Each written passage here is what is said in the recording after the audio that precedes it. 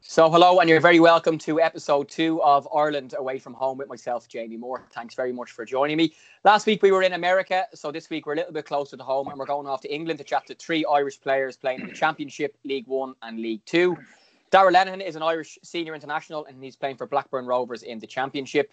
Zach Elbouzedi, of course, has been one of the stars of Stephen Kenny's Irish 21s for the last little while. He's playing for Lincoln City in League One. And Pierce Sweeney, another former Irish 21s player as well in League Two at Exeter City. Lads, good morning. How are you? Hello. Yeah, good, you? Yeah, good, thanks. We're good, thanks. Apart from the lack of haircuts, Pierce, you're definitely the worst. Well, I haven't been blessed with good hair anyway, Jay, so I might as well just grow it out and see what happens. Better than Jamie's though, then. I think mine's actually all right today, but yeah, thanks for the positive comments to start. Brilliant. Oh, you're all right.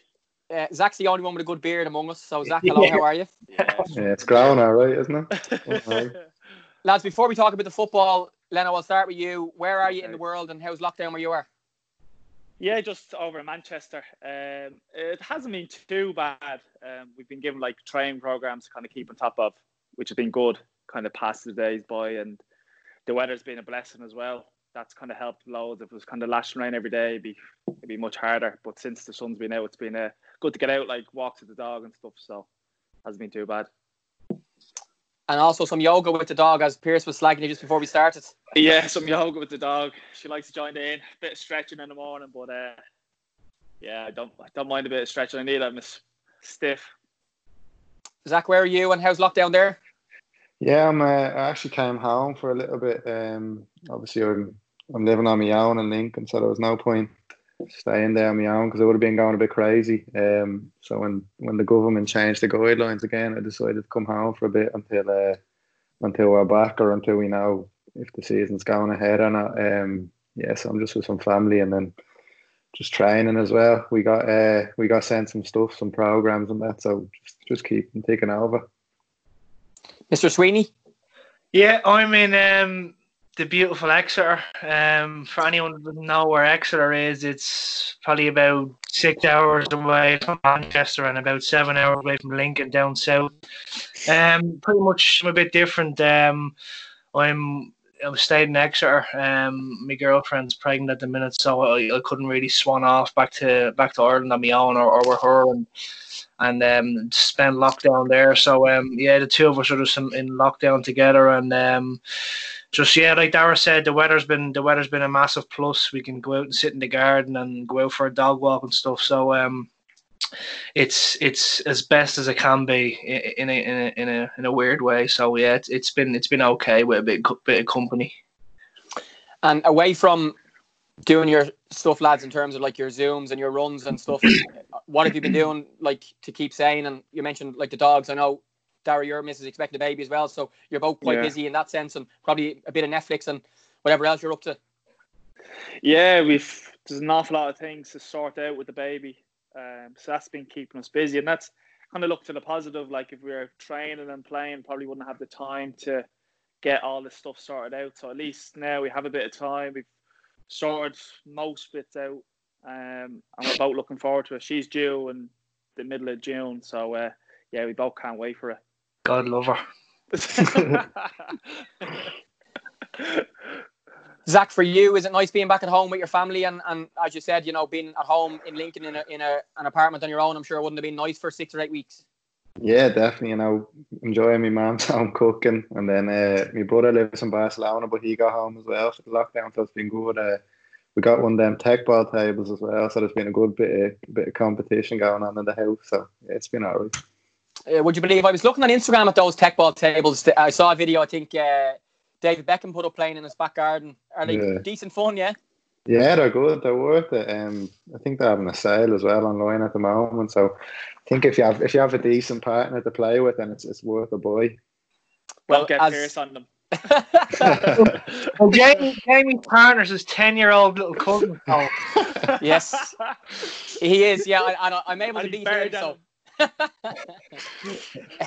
Lads, I was just having a look at the 3 league tables of the 3 clubs that you're involved with. And again, even this morning on Sky Sports, there's debates about what leagues are going to finish and what's going to happen if they do or if they don't. And Leno, in your case with Blackburn, not too far off the playoffs in the Championship, having won League One and got up and had a chance to get into the playoff for the championship. Pierce, for you guys, you're, I think, fourth in the league, just a point off third, which is automatic promotion, and a couple of points off the top, with a few games left. And Zach, for Lincoln, you're kind of mid-table, and I don't think you can either get relegated or get promoted. So for you guys, it's probably not as important. But for the other two lads, what's your understanding and what's your thoughts on what might happen? And would you both be happy to go back to play football soon, given that your partners are both expecting babies soon and there's lots of stuff going on at home?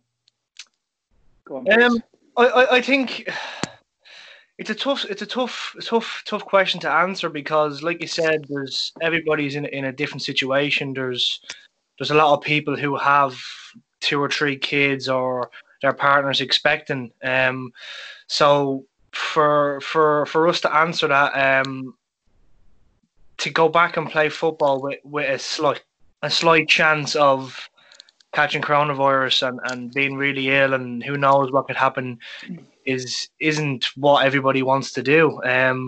But then again, everybody wants to get promoted, and everybody wants to play in playoff finals, and everybody wants to celebrate. But on the other hand, if the EFL or whoever decides to just promote teams with 10 games to go, I think if you're fourth like us, you're going to be very upset, and it's going to be a massive kick in the teeth, because, like we all know, you can go 6-7 games unbeaten and jump 4 or 5 places. So, listen, not everybody's going to be happy with what's decided. There's people going to be disappointed, and there's people going to be happy. So, it's, for me, I think it should just be scrapped, and start fresh in August or September, or whenever the government thinks it's the safest to do so.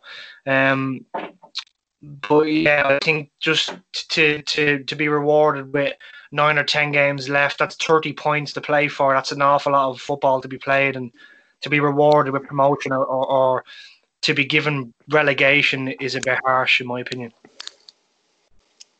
What's the story in Blackburn, Darren? I have a similar opinion to Pierce, in terms of like the dangers of people going back training. Kids, like with this disease, everyone's dying. It's not just people who are over a certain age. It kind of gets everyone. So I personally like the season to be finished, because it'd be hard for teams like the likes of Exeter, who are just off, or let's say Leeds and West Brom and the Championship, and then there's teams fighting relegation. I'd like the season to be finished, but it has to be safe to do. Whether the time is 2 weeks down the line or 2 months down the line, we just have to wait and see. But it's a tricky situation that nobody's going to be not everyone's going to be happy with what decision comes about. But we'll just have to wait and see over the next couple of weeks what happens.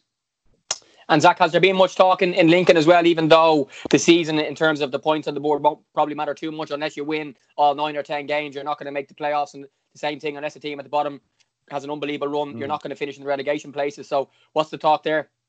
Yeah, we've been having Skype calls every couple of weeks, and there's a lot of speculation going around at the moment that the leagues are going to be cancelled. But when they speak to us, they say they don't want to deal in speculation. They're just dealing with the facts. So literally all they tell us is all they know, and they've said at the moment we're due to go back, obviously, but it's looking like obviously the season's going to be cancelled. And for us this season, I only joined in January, but it was about just consolidating our position in League One, and then with next season looking to hopefully go for promotion. But obviously you don't know what's going to happen now, and I think it's important that everyone's just staying healthy, because everyone wants a game of football, but we can't do it unless there's stuff in place to make sure that everyone can be 100% healthy. Because obviously with me, it's all right, because I'm going to be going back to an apartment on my own, and I'm not going to be contaminating anything. But with the lads, when they have babies on the way, you need to make sure everyone's 100% safe.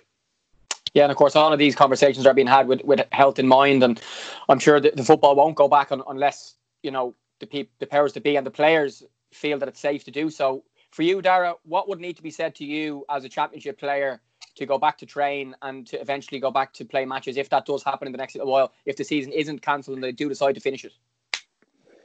I think probably the number one thing is everyone to be tested. Whether that happens or not, you don't know.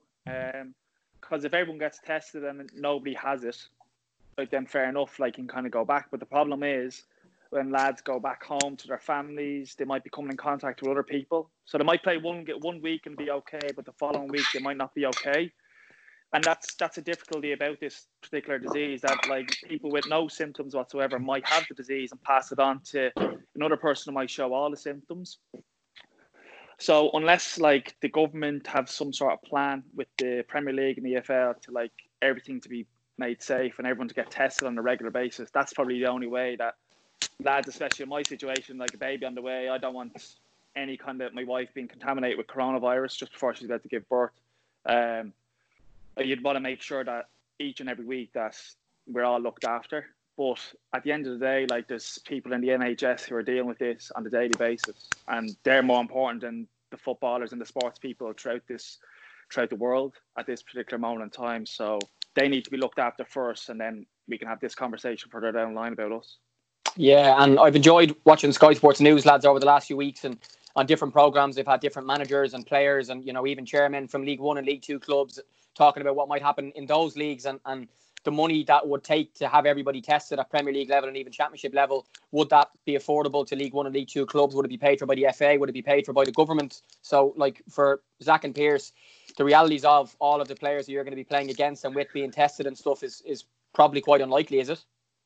Oh, yeah, I'd say so, because that's what I mean. Who's going to be paying for weekly tests? I seen something that costs like nearly 40-50 grand a week or something like that, and to put that on top of wages for us, we're in a decent position because we've sold 5 or 6 players for near enough $1 million or over for the last 5 or 6 years. So we're in a decent position, but to put like another 50 grand bill for testing a week on a League Two or a newly promoted League One club is a lot, and especially when there's no crowds as well. Exactly, yeah. So there's no income for the club, and to put another 50 grand on top of their outgoings is a bit steep. Like, so it has to be, like Dara said, it has to be 100% safe, and there has to be a plan put in place, whether the FA or they pay for it or they help League Two, League One clubs out with the financial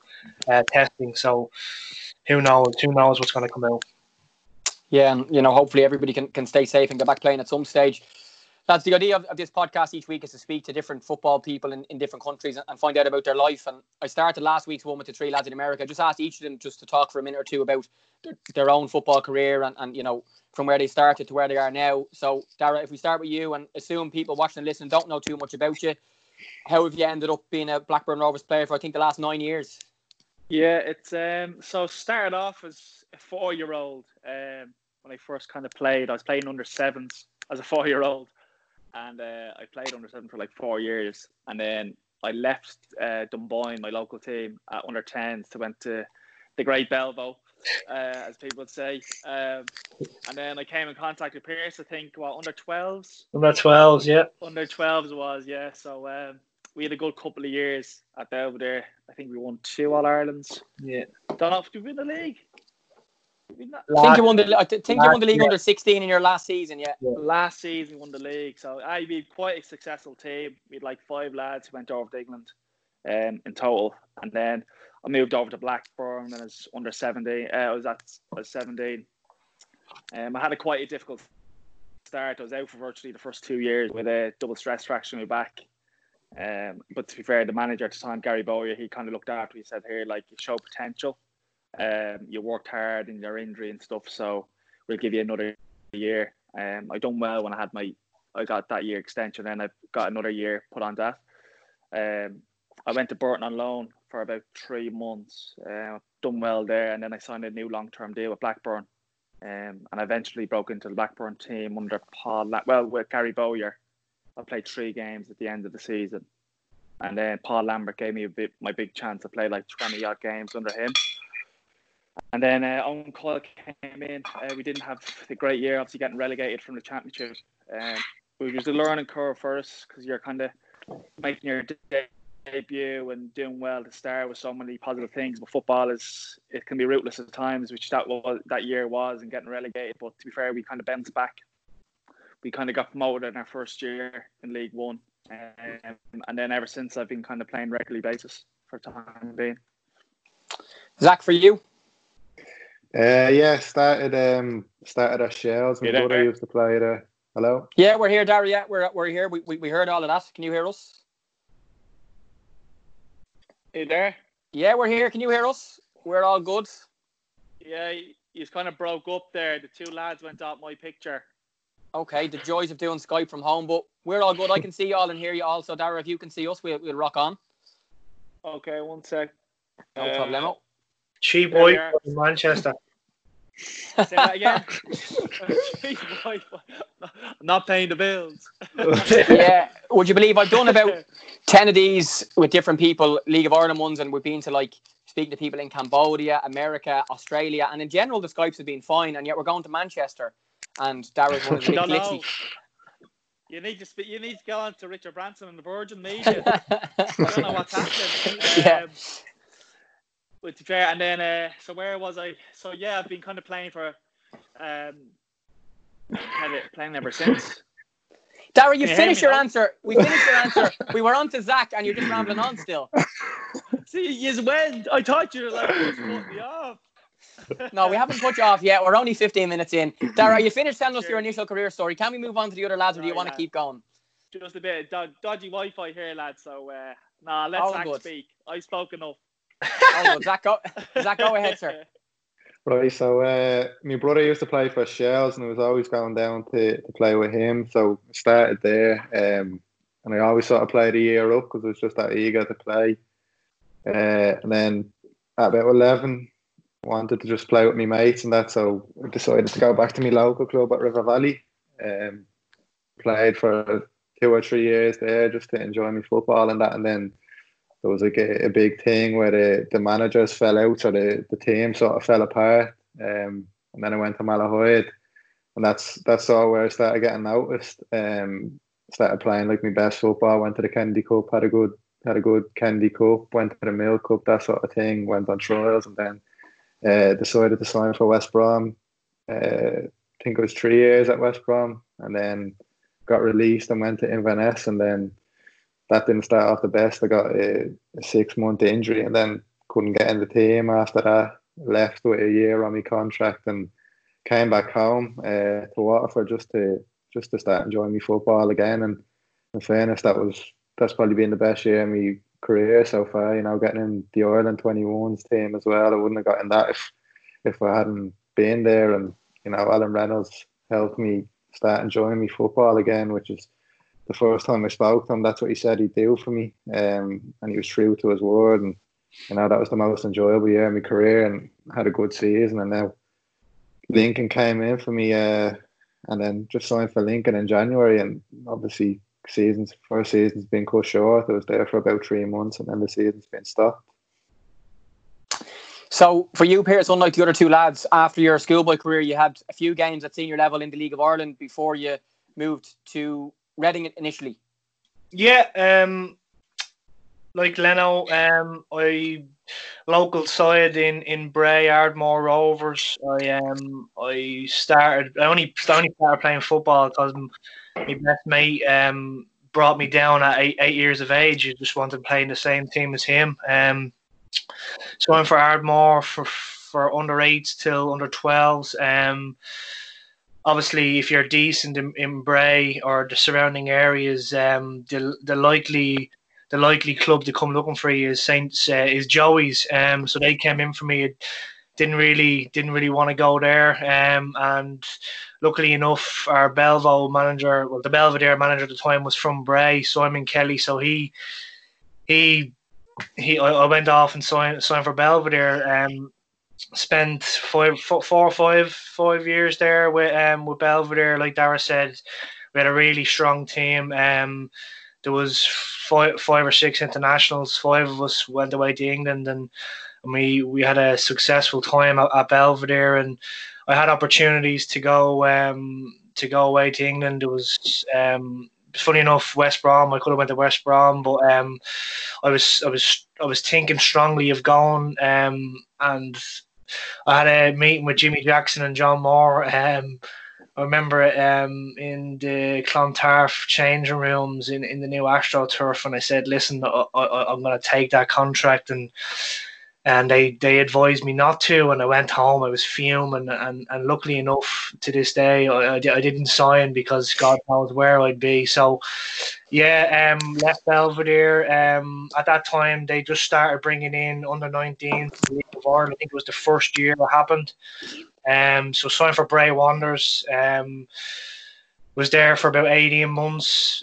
Broke into the first team when I was 17. Played 15 games, and luckily enough, a couple of clubs came in for me, and I chose Reading. Signed a 3-year deal at Reading. And then in my last year, I never broke into the first team.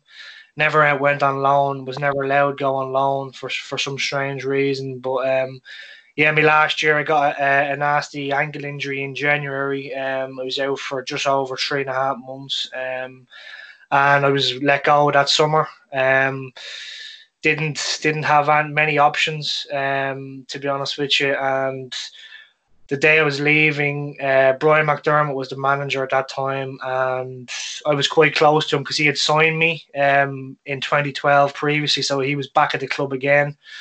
I went into his office just to say like thanks and goodbye or whatever, and I was close to tears, believe it or not. And he phoned up a couple of people. He actually rang. He was about to ring Gary Johnson. He was at Cheltenham at the time, and I said, "Listen, I've heard that Exeter City have been looking for me, and I've had a couple of the lads on to me because I knew a few of the lads." And he rang the manager, and I went down on a 2-month trial, but it wasn't really a trial. I think they wanted to sign me anyway, so spent 2 months there, and I've been here for 4 years.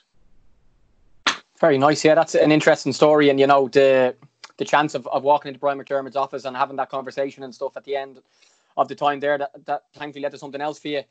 Lads, there'll be lots of young people watching this who are young footballers either in this country or maybe in other countries too. How would you describe life on and off the pitch as a professional footballer in England? Any of you can go first.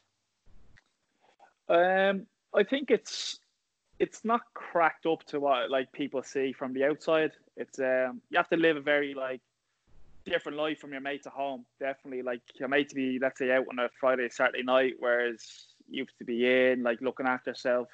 In my opinion, I think rest is just as important as playing. You have to rest right, because especially in like the likes of Championship, League One, League Two, you could play 46. You play 46 games a season, which it takes its toll on your body. So you have to kind of look at yourself, give yourself the best opportunity to do well.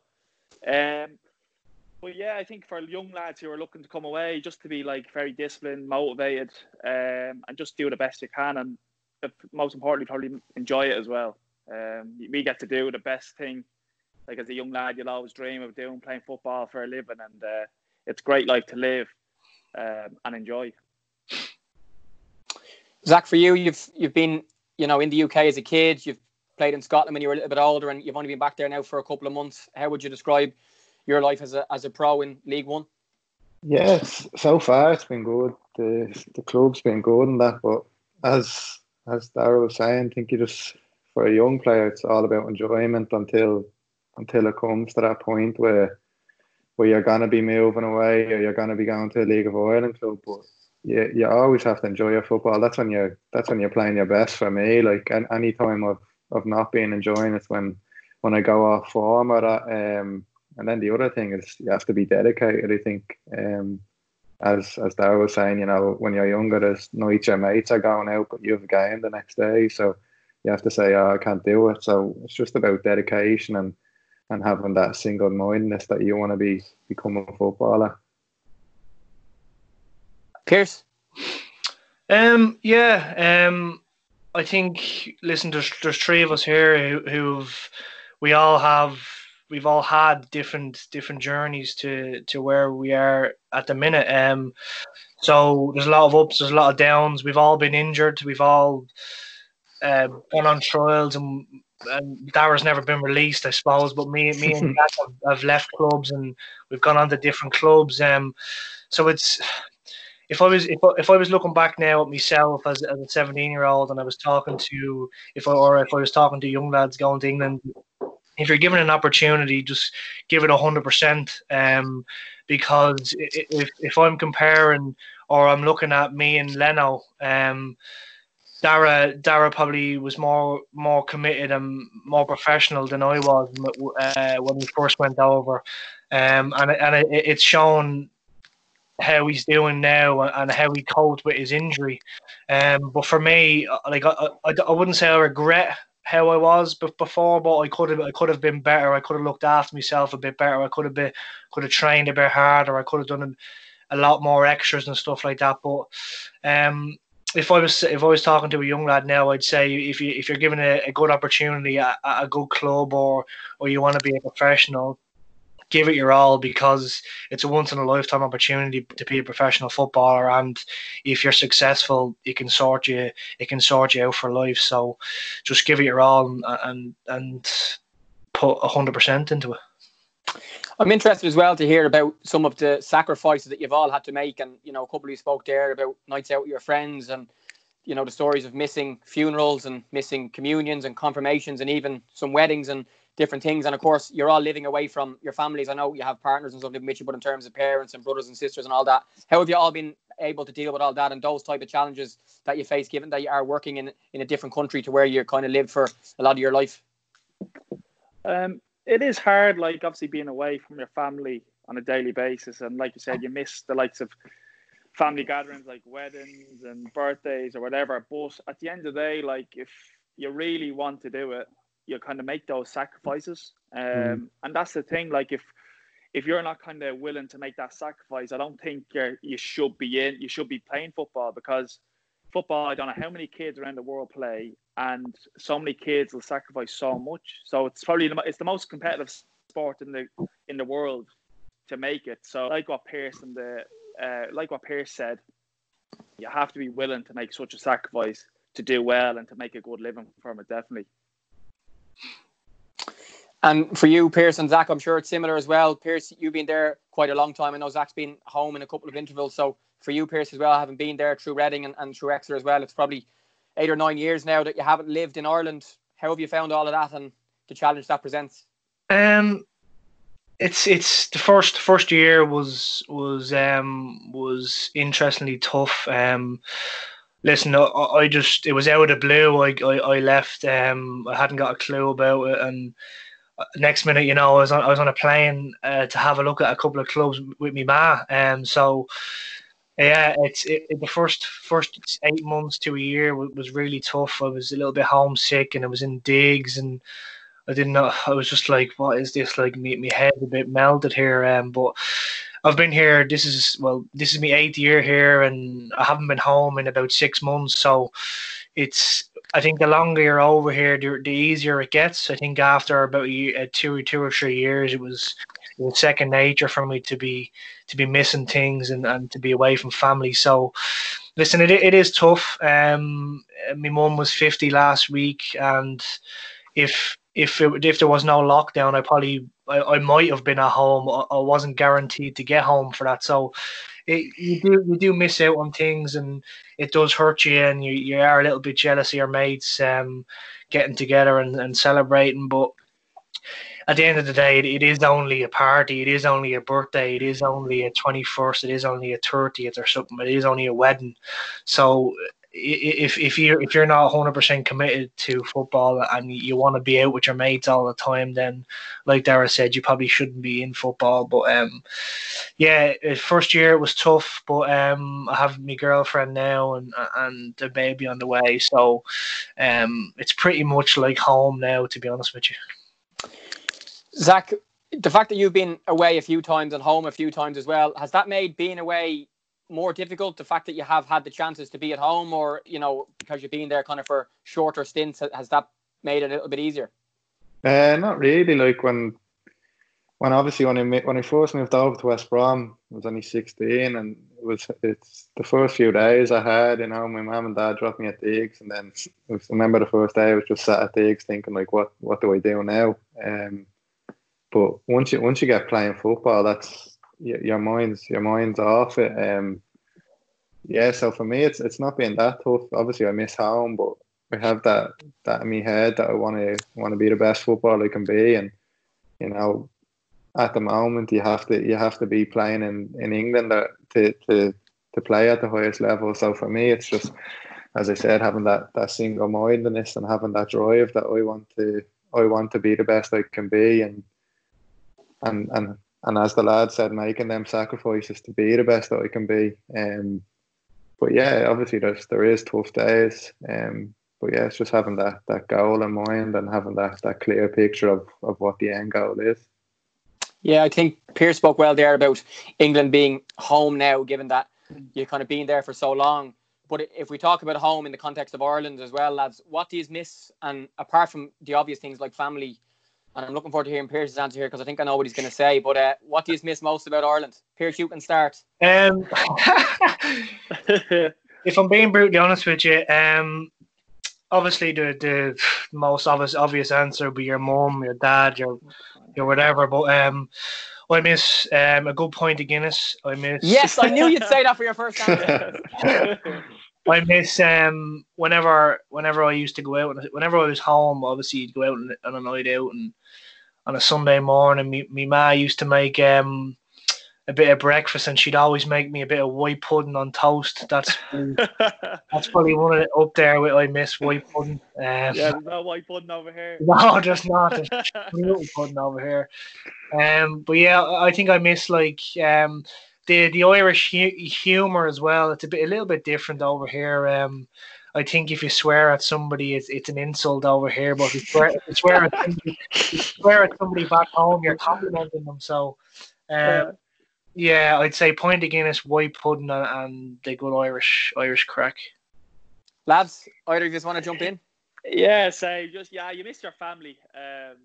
You see people doing things the weekend that you'd love to be there, but you're kind of just sat in the house, kind of watching whatever Netflix or a movie or something. So like just the simple things and just being in the company of your family. As well as what Pierce said, like the Irish crack is just different, and people have a different sense of humor at home that like not many. Yeah, those are the little things that you do miss. Zach? Yeah, for me, it's just obviously the home cooking. My mum and dad are both good cooks, and then my mum's a good baker, so I miss that sort of stuff. And then yeah, just Irish people are different to English people. They have a different sense of humour and different banter, and I think they're just a little bit more friendly at times. So yeah, you miss the Irish people. If we can focus, lads, a little bit on each of you, and Len, I'll start with you as someone who's I'm very interested in your when you got your injury, you made a decision to do your leaving cert from England, and you had left after transition year, I think. And again, it's fifth year. Okay, fifth year. Yeah, education is something that I speak about on my radio shows and podcasts and stuff to sports people quite a lot. Even lads who are, earning a good living from playing football. Some of them are still doing an online degree or something else as well. When you were kind of 17, what prompted you to make sure you got that leaving cert done? So after fourth year, I'd contract offers with Derby and Middlesbrough, and I turned them down. I said, no, I'm going to focus. I'm going to do my fifth year anyway. So this time next summer, at least I can still continue on to do my leaving cert. And that's what I did. Got through fifth year and had a couple of contract offers, and Blackburn were the team that were most interested. So I said to him, I was like, okay, we'll sign, but I have to do my final year of my leaving cert. And they said, okay. And then, to be fair to them, they were brilliant. They provided like private tutors. I had to, they gave me extra flights on my contract. I had to be home once a month to kind of catch up on all the stuff that I missed throughout that month.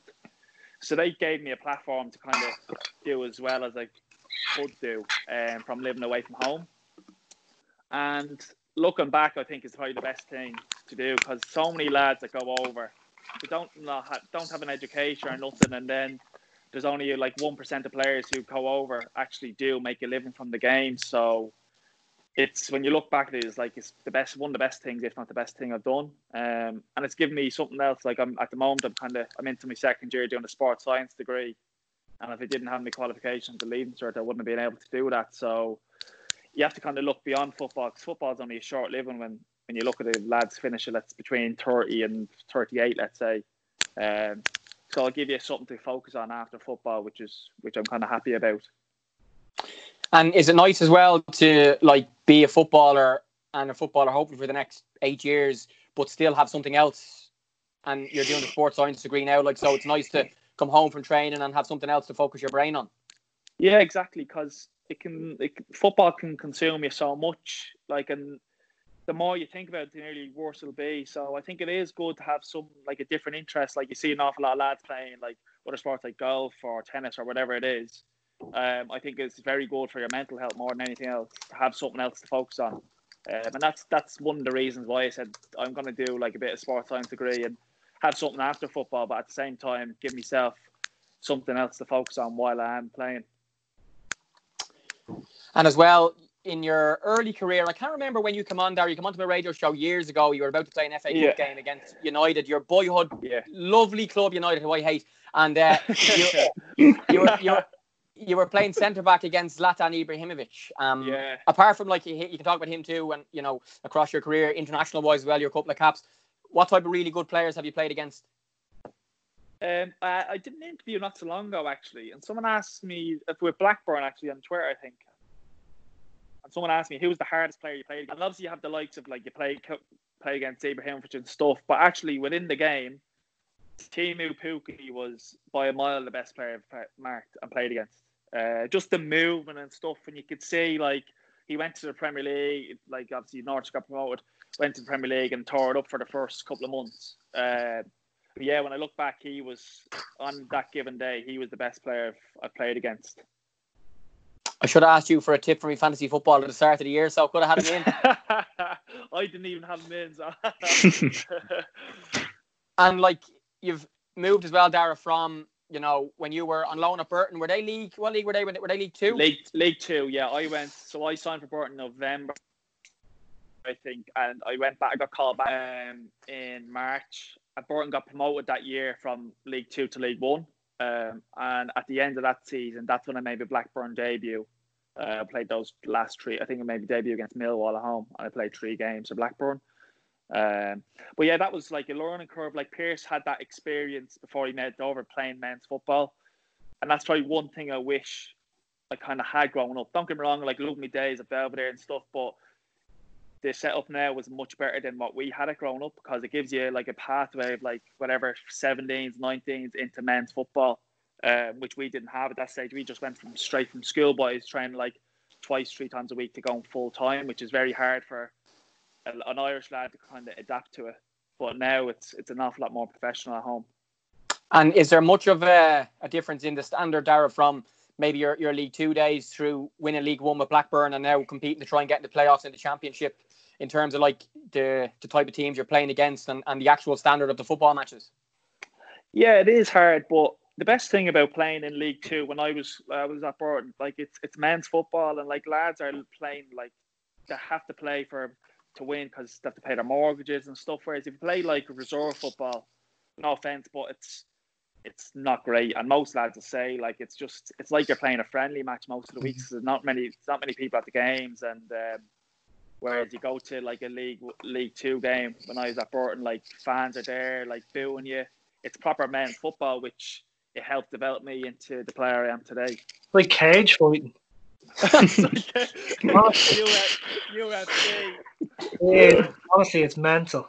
Few bruises there. Like, just touching on what Dara said, like, in like League Two or League One or whatever, like, it is true. Like, players are scrapping and players are fighting to win, because we all have win bonuses and we all have promotion bonuses, and they want to earn money. So, like, some of the things that I've come across over the last couple of years, like, you'd never believe, like, from opposition fans to opposition players, is you just wouldn't see it, like, in the Premier League or even in the Champ. Like, it's just a bit weird. Like, weird. Fellas like ripping me nipples off and, like, pinching my stomach, and I'm like, what are you doing? Like, I'm just trying to. There's a corner coming in, and there's a fella, like, just grabbing my arse and all, like. know what I mean? It's weird. Like. Yeah, they just try to get into your head. Just Yeah, that's what I mean. That's all it is. Well, I think Leno is one of those people, though. I think you would be doing that to Pierce in the box. Oh, no, Leno's a bit different. He'd bite your nose off. He would. He's an animal. An elbow into the nose. And like, go on. Like, no, it is like it's good. Like, see when you play against these teams, like it helps you so much because at the start you're not used to it, and you're like, what the hell's going on here? But like after like 5 or 6 games, just get used to it, and then you probably end up doing the same thing because like it disrupts you, kind of puts you off your game. So you're like, right, I'll do that to my opponent or whoever you're playing against. Yeah, I'll ask Zach in a minute at the other end as an attacker that's being absolutely nailed by you big centre backs.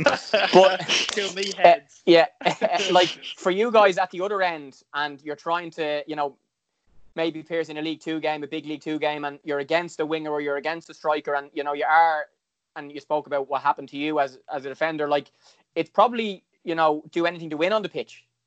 Of course, yeah. Listen, I've came up against like lads that have been on loan from like Spurs or Premier League clubs and decent standard champ clubs, and they've been highly rated and stuff. And like it is a wake up call sometimes playing League Two for lads that are like sugar coated at different clubs, and for me coming up against like players like that, like you wanna like get in their head and you wanna like disrupt them, and to be brutally honest with you, want to hurt them sometimes, like just to get the better of them. So, that's what I mean. It's like you asked Dara a question there, like, is there a difference between like different standard between Champ and League Two? I think that's the main thing, because there's a lot you get away with in League Two than you wouldn't get away with in the Championship, because there's not a lot of cameras around in League Two, so you get away with it. I think there's a couple of players that could have been given lifetime bans from what I've seen, but including yourself, including myself. Yeah, listen, I haven't been I used to play Gaelic football, and hurling, so I have a bit of aggression in me and a bit of nastiness in me. So I'm trying to get rid of that a little bit sometimes. But yeah. Zach, at the other end, how have you experienced that type of game? You're an attacker that likes to dribble and run past people and do tricks and be expressive. Have you found, the levels of, I'm not going to say violence towards you, but just how rough and tumble the league over there can be like? Yeah, obviously, I think the League of Ireland's a bit similar. Going to places like Finn Harp, just where the pitch doesn't suit you, and then they're very physical. So I think that got me ready for it. But yeah, like the lad said, a lot more goals in League One and League Two. The rest let the game go a bit more, but I don't really mind it. Because obviously I played GA and that when I was growing up, so I'm used to that sort of physicality. And if someone is trying to smash you, it's good because you've got in their head sort of that way. So I enjoy it. And Zach, you're 22. I spoke there to Leno about education, and we started talking about other stuff there. Did you do Leaving Cert? Have you done anything since you finished school in terms of education, or do you have plans to do stuff?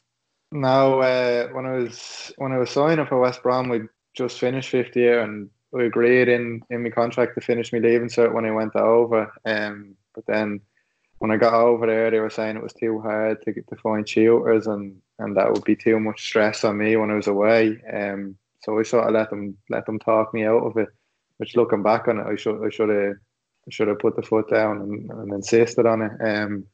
But now, before the coronavirus started, I was looking at starting some courses. I don't know if you know the Setanta College. They do a good strength and conditioning degree. Yeah. And I know a few of the boys that do that. So I was looking into doing that. So I think they enrolled in November again. So I'll try get into that, because as the lad said, I think it's important to have something to keep your mind going when you're not training, and then something there if something happens. Football's a physical game, and it only takes one tackle to end your career, really. So it's good to have that backup plan. You, Pierce, did you when you were with Bray, were you still in school? I think. Did you get as far as leaving cert, or have you done anything education wise? I was in school, Jamie, but I never went. Never went to school. You can tell he never went. I speak well. I speak well for a fella with no education, don't I? Yeah, you come across all right. I got to a stage in school where I was away so much with football and all different sports that like I was so far behind in schoolwork, and I think most of the teachers and my principal just like accepted the fact that I only ever wanted to be a footballer. So when I was at Bray, I was just in school, like in 5th year or whatever, and I wasn't really paying attention in school, and lucky enough I got a move away. But like the boys said, like looking back now, I kind of regret not having any like leaving cert or any proper education behind me. I've thought about stuff over the last couple of months, going back to college or university and trying to get me maths and stuff. So, I don't. To answer your question, no, I don't have any leaving cert, and I just about have enough brain cells to hold the conversation. That's all you need. That's all I need. So it is a thought. I haven't really thought about coaching badges because everybody wants to be a coach, and there's thousands of coaches in England. So I think I'll probably go to university or try get me maths and science or something like that, and see where it takes me and see what pops up. Yeah, very well expressed. Zach, the question on players you played against who've been really good across your international underage career with the 21s or the club stuff, who comes to mind? Played Jack Wilshere at a 23s game. He was good. And then when we went to the 17 Euros, I didn't even know he played, but De Ligt played for Holland against us.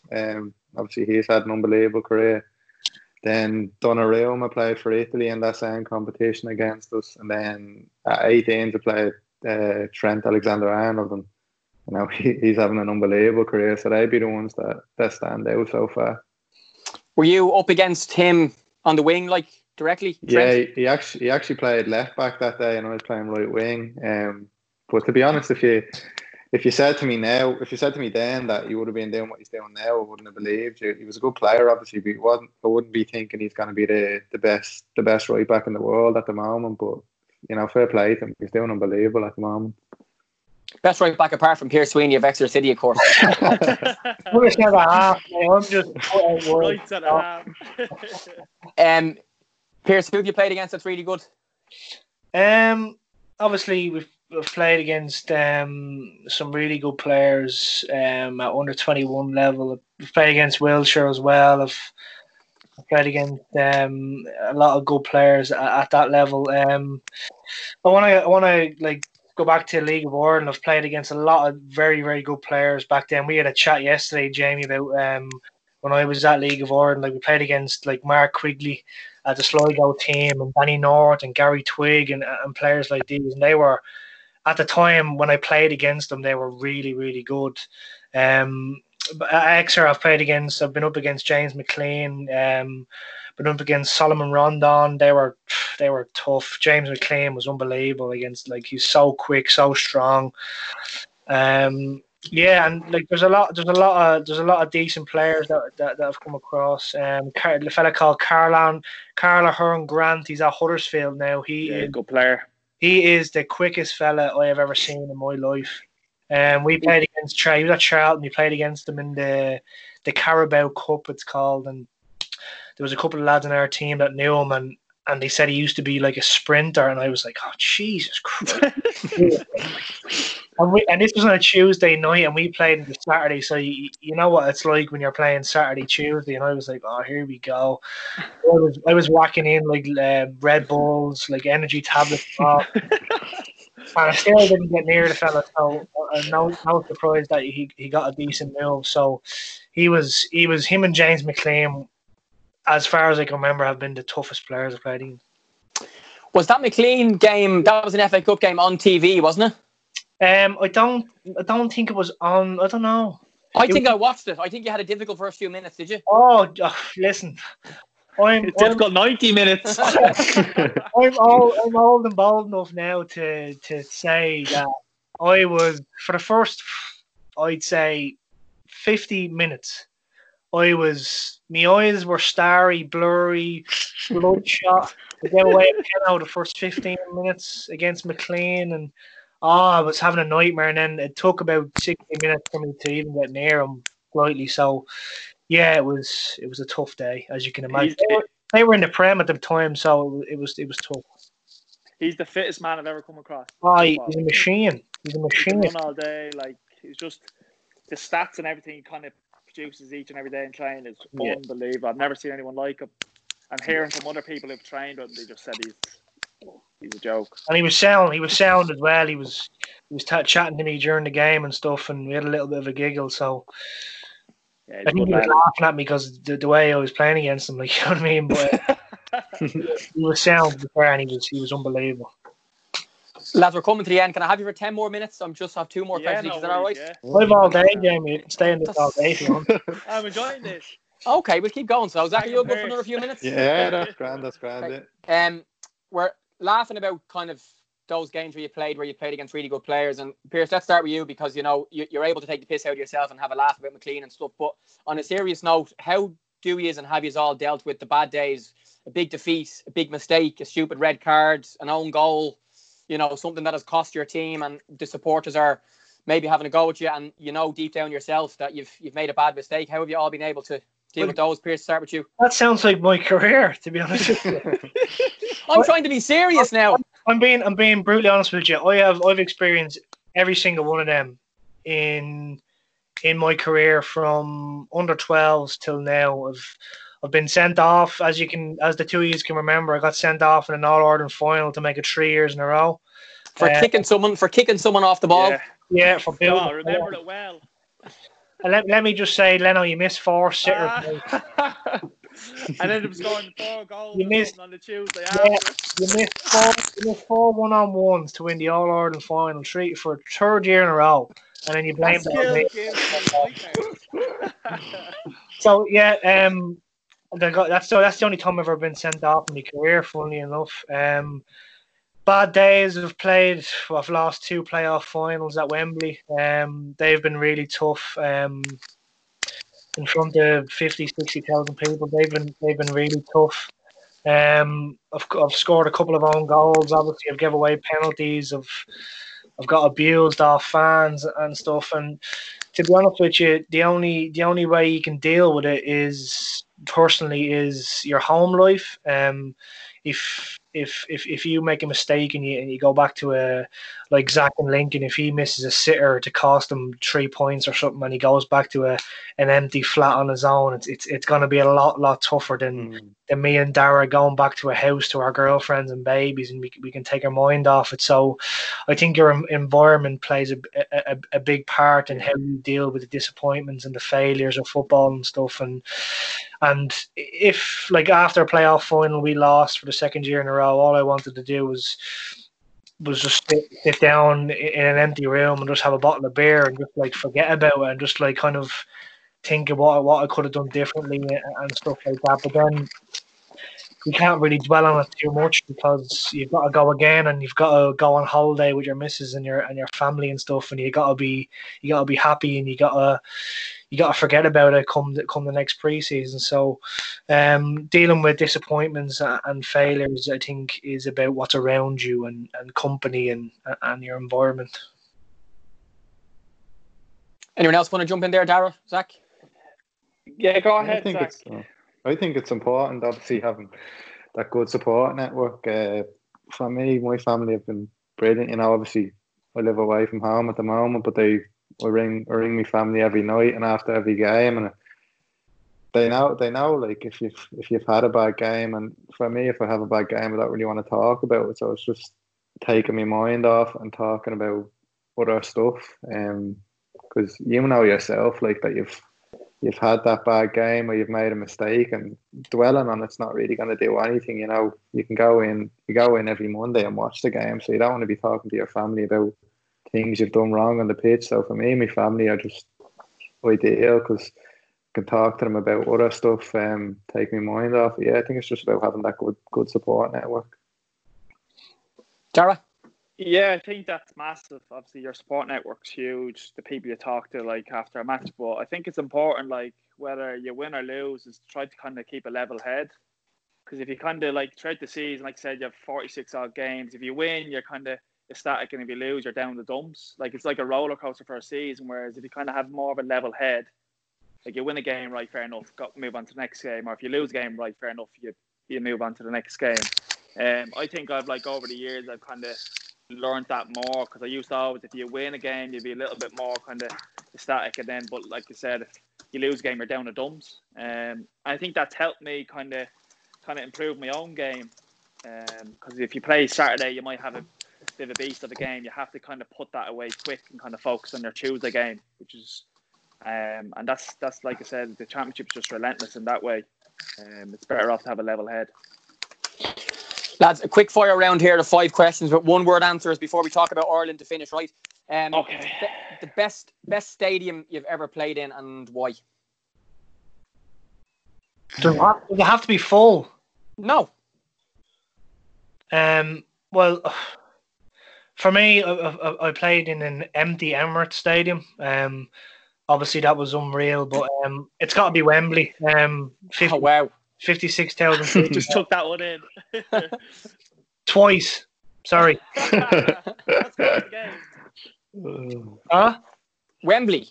2 playoff finals. Yeah. 2 losses. Is it as amazing as it looks on TV? The stadium is. The pitch wasn't as they say, it's like Wembley. The pitch was not as I expected. Dara? The Aviva has to be. Make me debut was the most memorable game, the best game. And Graham Brooks took your goal as well. And I claim the assist. I don't know how you didn't slide tackle him. You should have slide tackled him in the I remember I was working at that game, and I remember interviewing Leno and Berkey in the mix zone afterwards, and I remember asking Dara, what happened with the goal? And you were so gracious, but he literally robbed your Ireland debut goal from you. I don't mind. He's a striker. Like, if I was a striker in that situation, I'm taking the goal off the centre half. I was obviously just happy to just get on. That was a big thing for me, just to make my debut, which is like proud. Mate, you should have got a better header on it. You know what I mean? You should be burying that. It wasn't a header. You kicked it, did you not? I think you kicked it as far as you kicked it. You didn't head it. You kicked it. Your head's your best foot. There's no way you need to go back to school. Zach, what stadium for you? I made my Lincoln debut in the Stadium of Light. Oh wow, yeah, nice. Yeah, that was a nice one. There was over 30,000 people, and it was a good place to make me football league debut. Yeah, that was good. Yeah, watching Sunderland Till I Die and the new music coming out and stuff. Yeah, it was unbelievable. You know, it's a Premier League club, isn't it? They have like the stadium's just a joke, and they shouldn't really be in League One. But that's the way it is at the moment. On the other side of things, lads, the worst stadium you've played in and why? It could be to do with the dressing rooms or the pitch or Accrington. something else. Accrington. Okay. Yeah. That's pretty bad. Oh, changing rooms are horrific. The stadiums, like the stands, are tiny, and if you don't bring a decent away fans, then there's only like 1,500 people there, and the pitch is usually bog standard, so that's grim. Yeah. Lads, Finn Harps for me. Finn Harps. Okay, yeah. Finn Harps, Ballybofey in the League of Ireland, terrible.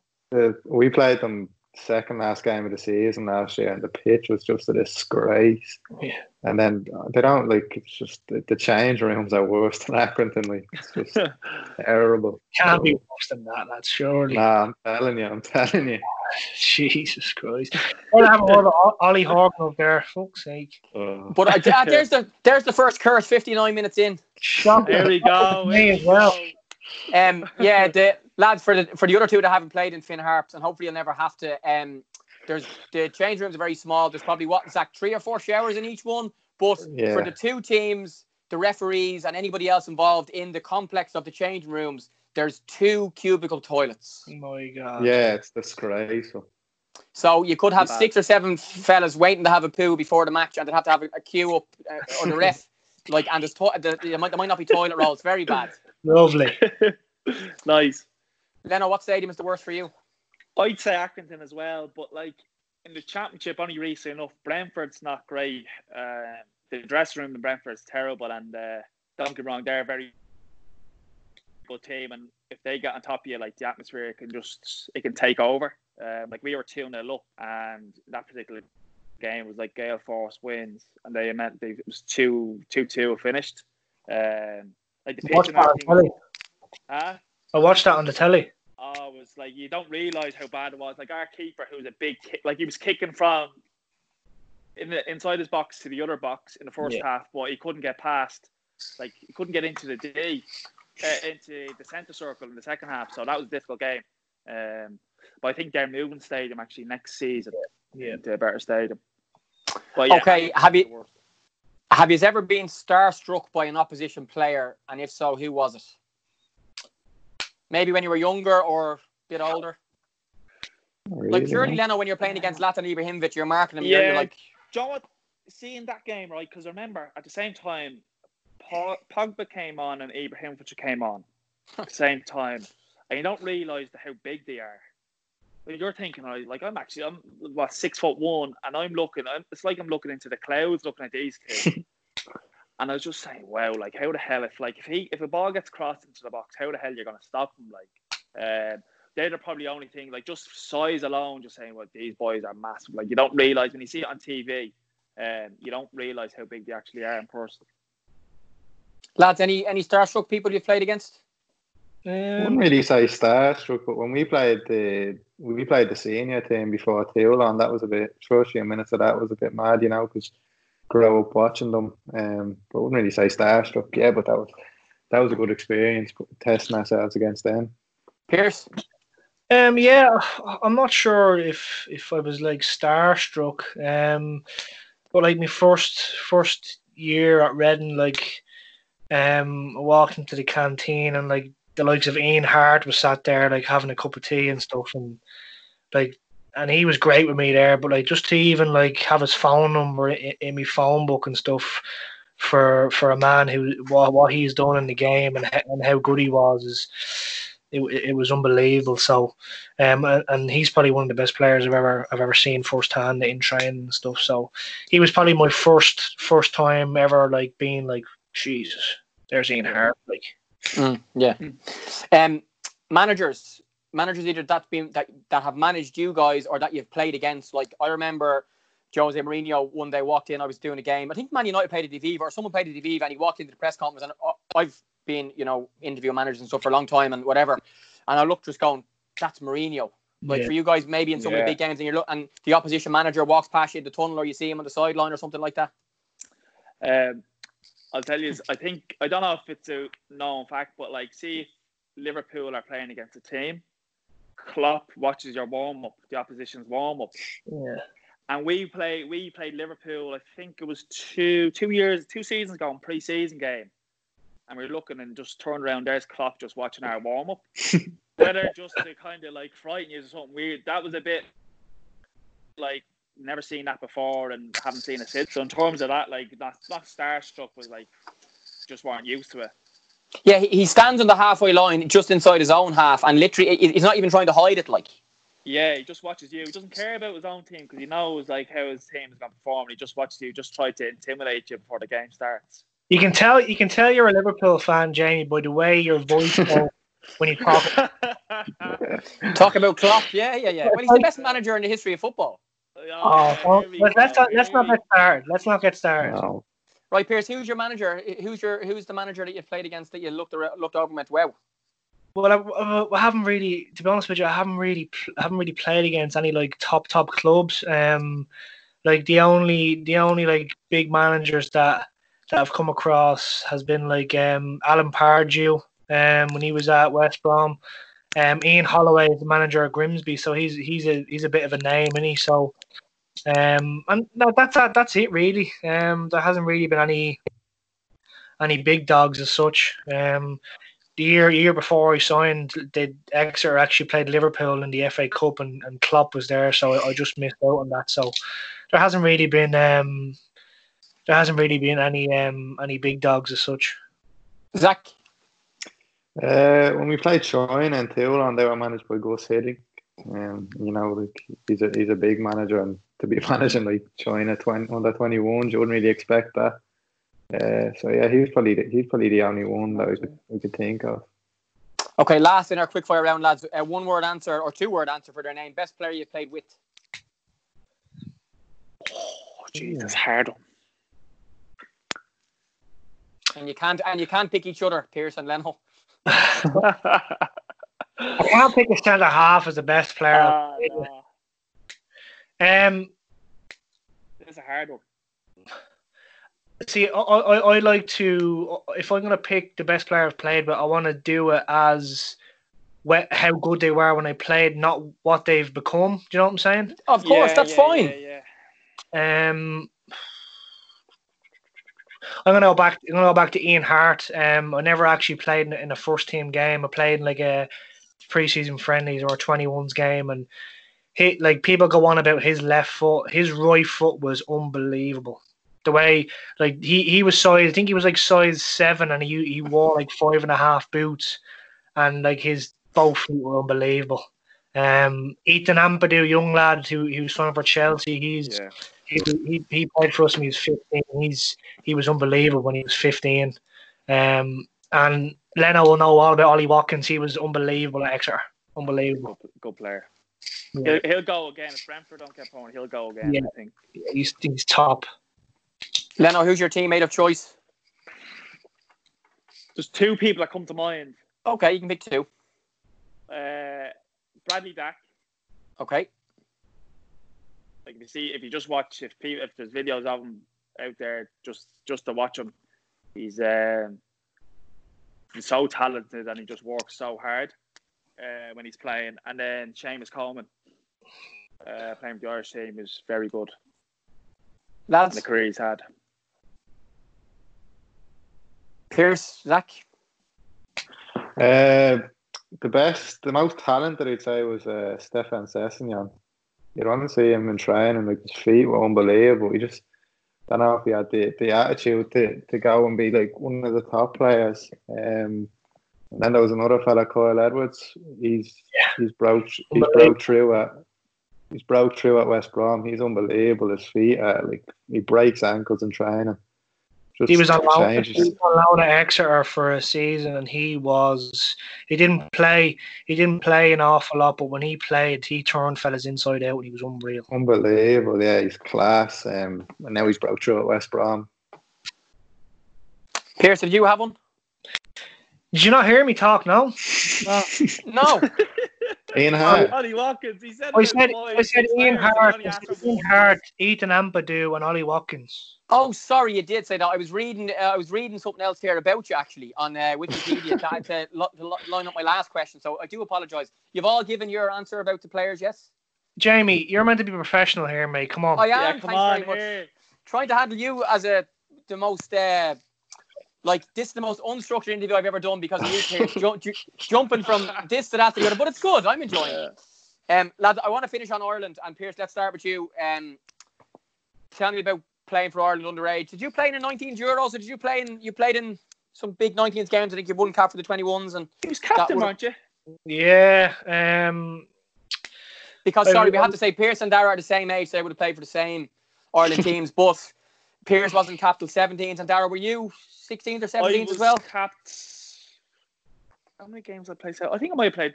I got injured I got my first back injury in one of the Ireland games. It could be the second time I got injured in one of the Ireland games. And I missed 18th and 19th. Yeah.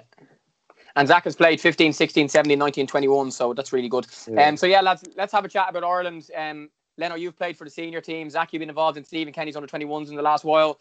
Pierce, your international career would be a little bit further back than that. I think 2013, 2014, your last caps. So tell me about being young boys in green. Mine's been a little bit different. Of like we played for Belvedere, who was probably us and Cherry Orchard were the two top teams in the country, probably in I was playing in every game for Belvedere, and I wasn't being picked for Ireland. So from 15, 16s, I was picked for 17s a couple of times, but there was always a couple of lads ahead of me. Then broke through at 19s under Paul Doolan, and the captain at the time, Tommy Hoban, he got a nasty injury, and fortunately enough, Paul asked me to be the captain of the team, so I captained the team in the elite phase in Serbia, and that was. It's hard to explain. Like, even though it was only under 19s, when you're lining up and you're singing the national anthem, if you don't have goosebumps, then there's something seriously wrong with you. But yeah, I captained the 19s at underage level, and I only played 45 minutes for the 21s in a friendly, and even though I was picked about 4 or 5 times, but yeah, we won't go into the 21s. I haven't got great memories of that. So me international career has been okay. I've played under 19s against some decent players. So yeah, it's decent enough, and I won an award and stuff. So it's been okay. Zach, let's say on the 21s, and you're one of those players who, from the age of 14, you were in almost every Ireland squad, right up to 19s and 21s, and Stephen Kenny has now moved to be the senior manager. How did you enjoy playing under him? And I suppose as well, the style of football that the 21s, I'm sure the lads have been watching, and the performances and the style, they both come through the 21s at different times when the style was very different under different managers, but certainly you guys seem to love playing under Stephen. Yeah, I've said it in other interviews, he's just unbelievable, the confidence that he instills in his players. Like, when you're going out to play, you feel like you can beat anyone. And then he said as well, because his work ethic is unbelievable. I don't think he ever switches off from football. And when you're on the training pitch, you can see that. Like, he just loves the game. I think he just eats, sleeps, and breathes football. And yeah, we had a good year, and I think we played some exciting football that's been different to what other Ireland teams have played. So hopefully he can bring that into the senior team. And I was talking to Jamie Lennon recently enough, who plays for St. Pat's, and he turned 22 yesterday, and he's worried that he might not be able to finish the campaign with the 21s because everything is off and the Euros is moved and stuff. Like, the group is doing so well. I know a lot of the players, the likes of your Troy Parrott and all, have a few years. Adam Mead, Aaron Connolly are all quite young, Leo Connor and stuff. But like, for you, are you still hopeful to be able to play a part in that campaign if UEFA allow players who started the campaign to finish it? Yeah, obviously I don't see why they wouldn't let people finish it, but obviously that's out of my control, and I'd love to finish the campaign with the team. We have a great group, and I think you can see when we're on the pitch and when we're around each other, we all get on really well, and we've all bonded really well.